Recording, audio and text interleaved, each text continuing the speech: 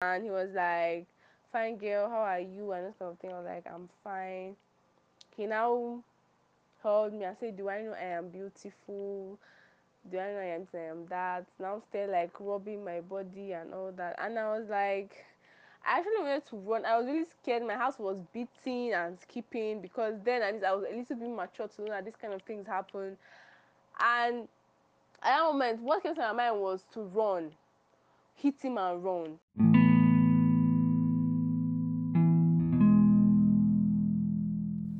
Uwavera Omozua, a 22-year-old young woman who had just been admitted into the University of Benin to study microbiology.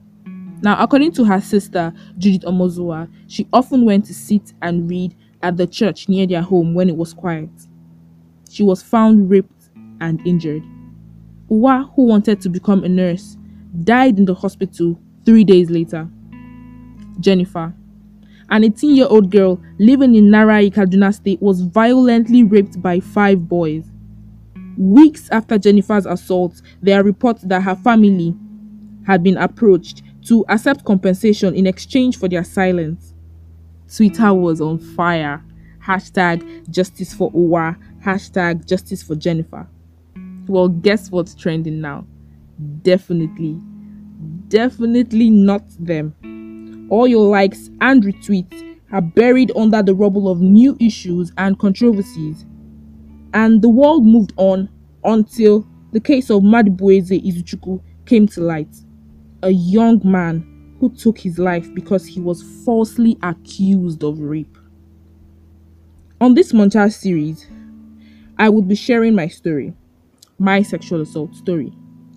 I would have guests come onto the show and we are going to talk about rape from a man's perspective, from a woman's perspective. They were all going to come together and talk about false rape accusations and how the 21st century youth reacts to the term rape. I would be sharing hotlines and locations in every state available to victims who have suffered in the hands of those who simply refuse to acknowledge the word no. No.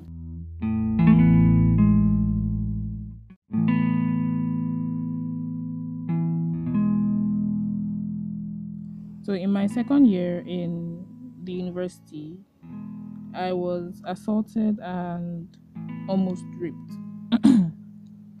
Earlier that day, a friend of mine had given me the keys to his BQ because he wasn't going to be crashing in his room that day. And as a hostel girl, I couldn't say no to the chance to just like have this big bed to myself and enjoy AC for just one night, like alone.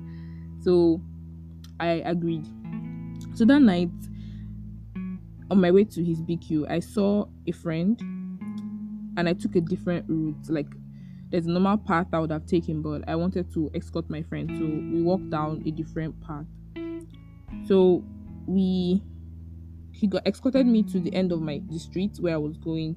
We talked for a while and went our separate ways. While we're talking, I noticed somebody pass us, and in my mind I was like, thank God, oh, I won't be on this road alone and stuff like that. After my friend left, I kept walking, put on my earphones, and I kept walking. And then I noticed that the guy in front of me, the guy kept turning back to look at me, and then next thing he stops, pulls up his hood, and turns around to face me. And in my mind, I'm like, okay, what is going on here? Why did you stop walking? Why are you looking at me? Do you want to rob me? If you want to rob me, Kukuma come and collect because I don't even like my phone. Yeah, that was it. And I was thinking, I was like, okay, do I turn back and run? But I was like, okay, I've gotten to the middle of the street. I cannot turn back. I've gotten to a point where if I start running, this guy's going to catch me. Okay, I'm not fit in any way. What do I do? And he walks up to me. I'm just thinking, oh, let me just risk it and just just walk by. And then he walked up to me and asked me, Do you remember me?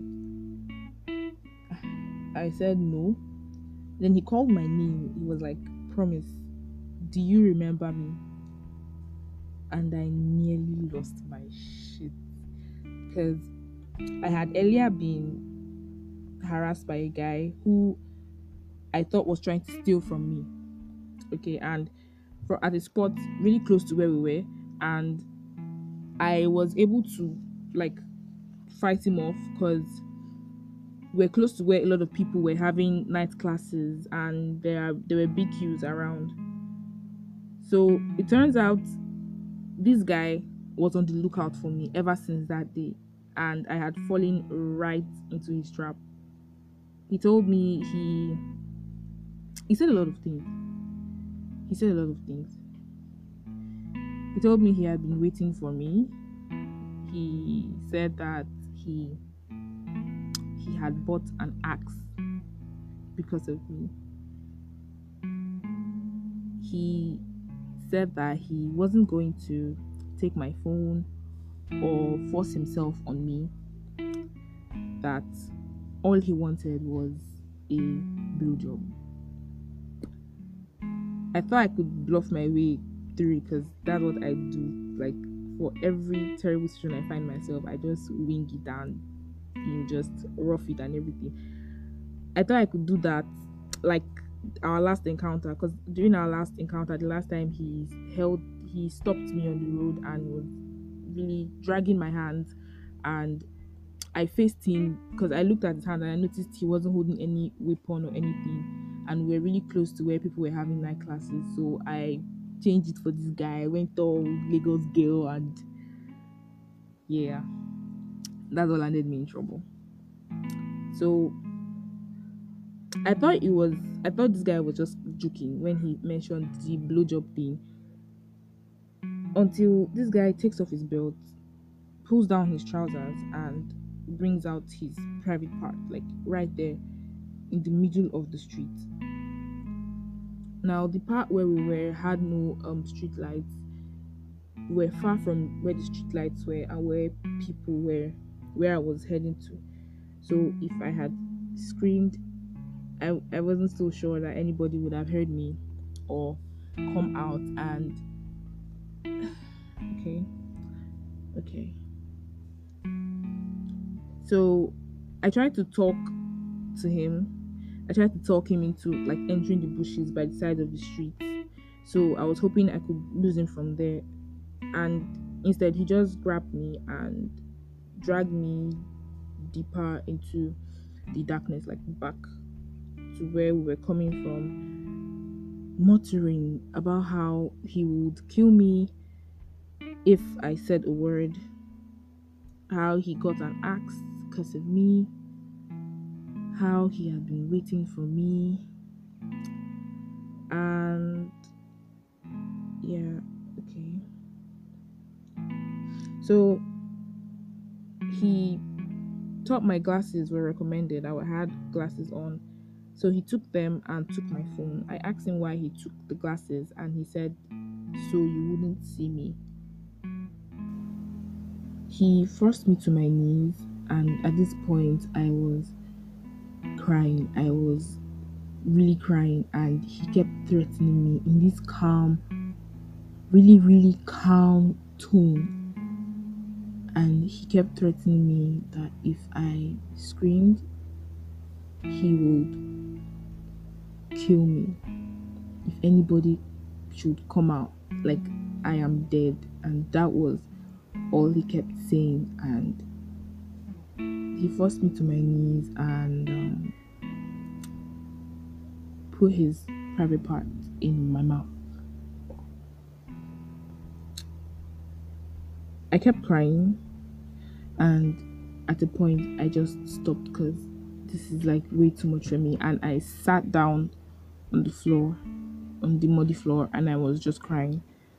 And next thing he said was, I want to have sex with you. Then he pushed me to the floor and I stood back up. I kept pleading that I was a virgin and I I couldn't do it. I was a virgin. I'm a virgin. That was all I kept saying. And he said, so, bro, I just. Then he kept looking at me for a while, and he returned my glasses and my phone and told me I could go.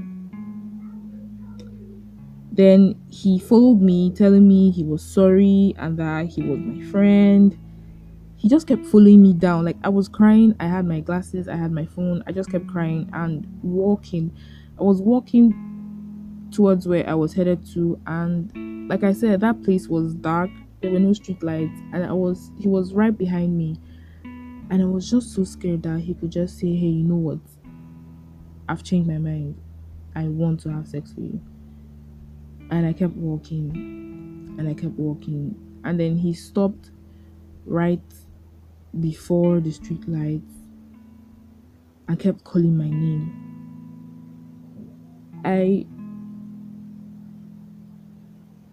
I just kept walking, and I got to the room where I was headed to, put in the keys and just stepped in, and I saw my reflection in the mirror, and I broke down. I did not know what to do. I was so scared, and at that point I really really needed somebody to talk to. I called my friend. I called a lot of people. I called a lot of people. I called my friend, and she didn't know what to say. I called my boyfriend as of then, and he told me to watch a movie, that I will be fine. I should watch a movie. I'm like, yo, what are you saying? What are you lot saying? What are you saying? It was crazy. It was crazy. And it opened my eyes to how a lot of people react to rape cases or sexual assault cases. In my scenario, okay,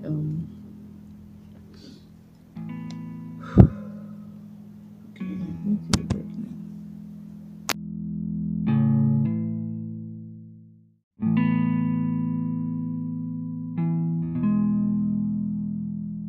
So I think after he said that, I locked up. I just changed my shorts because they were muddy. There was mud all over my shorts, and I lay down. I just slept. Yeah, yeah, that was just basically it. And even after that day, somehow, somehow, this guy got my number and he kept texting me. He sent me texts. He called me. He called me telling me he knows me, but I don't know him, and I will get to know him really soon. And he would send me texts about how he's sorry, I should forgive him, that he loves me, that he would take care of me. And let's just say that entire thing broke me, because he did not just assault me, he kept stalking me. He stalked me. He would call and text, and that was like a whole other form of harassment. And he would text me on WhatsApp telling me how if I forgive him, he will give me airtime. It was crazy. It was really, really crazy. That period was terrible for me. I found myself moving away from guys, like unconsciously just moving away from guys. I couldn't walk at night. I had panic attacks. I had no idea what panic attacks were until that happened. I had panic attacks at random times. There are times when I would feel like this phantom feeling of his private part in my mouth, and I would start gagging and crying. And I locked up because when I had initially opened up to people, the reactions I got were not helping at all. And I feel like that is the reason why a lot of rape victims lock up, a lot of sexual assault victims lock up, because it's like, if I tell this person, what's this person going to say? Would they look at me in a different light? Would I start feeling ashamed? Would they joke about it? Would they not know what to say? Would they make things worse? Would they make it feel like it's my fault? Because when I talk to people, that was the range of reactions that I got. My friend didn't know what to say. My boyfriend told me to watch a movie and sleep, I'll be fine. Another person I tried to talk to kept asking me, did you see the axe? Did you see the knife? Why did you do it? A lot of that was like, so yeah, I locked up, and I just felt like I had nobody to talk to for a long.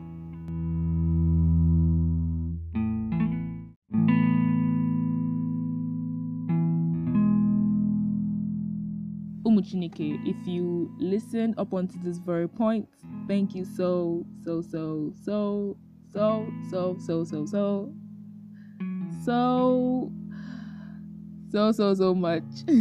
Thank you so much, okay, for listening. Now, kindly subscribe to the Rare Girls podcast on Google Pods, on Apple Pods, so that when we post tomorrow's episode, you get a notification that something's up tomorrow. Now, tomorrow we're going to be talking about rape from a woman's perspective.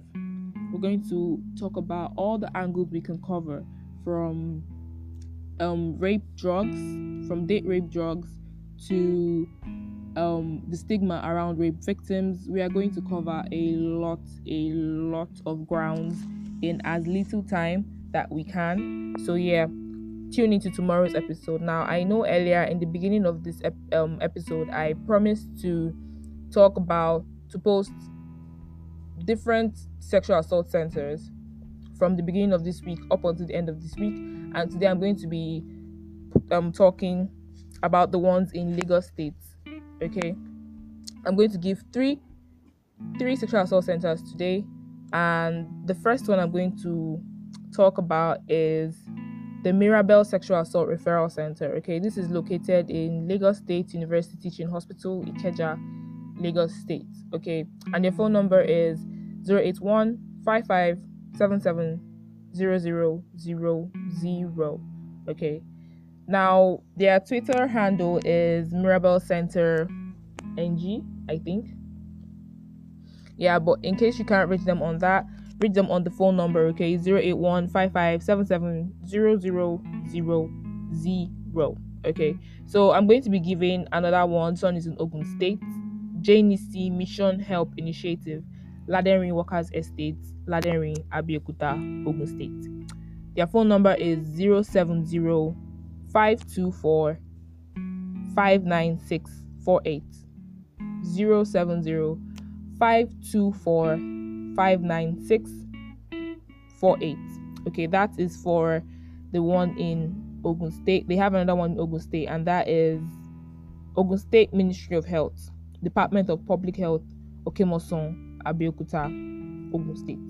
Phone number is 0802 8766211. Okay, so I have given out the numbers and location of 3 different sexual assault centers. I'm going to be giving them three every day of the week, because in total we have 15 sexual assault centers in Nigeria, and that is so few. And that is going to be another one of the things we're going to be talking about tomorrow or Wednesday or Thursday. If you want to know when we talk about it, just keep listening to the Rare Girls podcast and get insights on people's opinions on what we have to say about the rape culture and its effects on 21st century youth. Okay, now if you are listening to this and you have ever been sexually assaulted or raped and you feel like you have nobody to talk to, call these numbers. Okay, it doesn't have to be your friend. You don't have to confide in a friend or a parent, or just confide in somebody, call these phone numbers, okay? They would help you. They would help you. They would assist you, okay? Once again, thank you so much for listening to this episode. This has been really, really emotional for me as a person. And yeah, I want you all to just stay safe, stay good,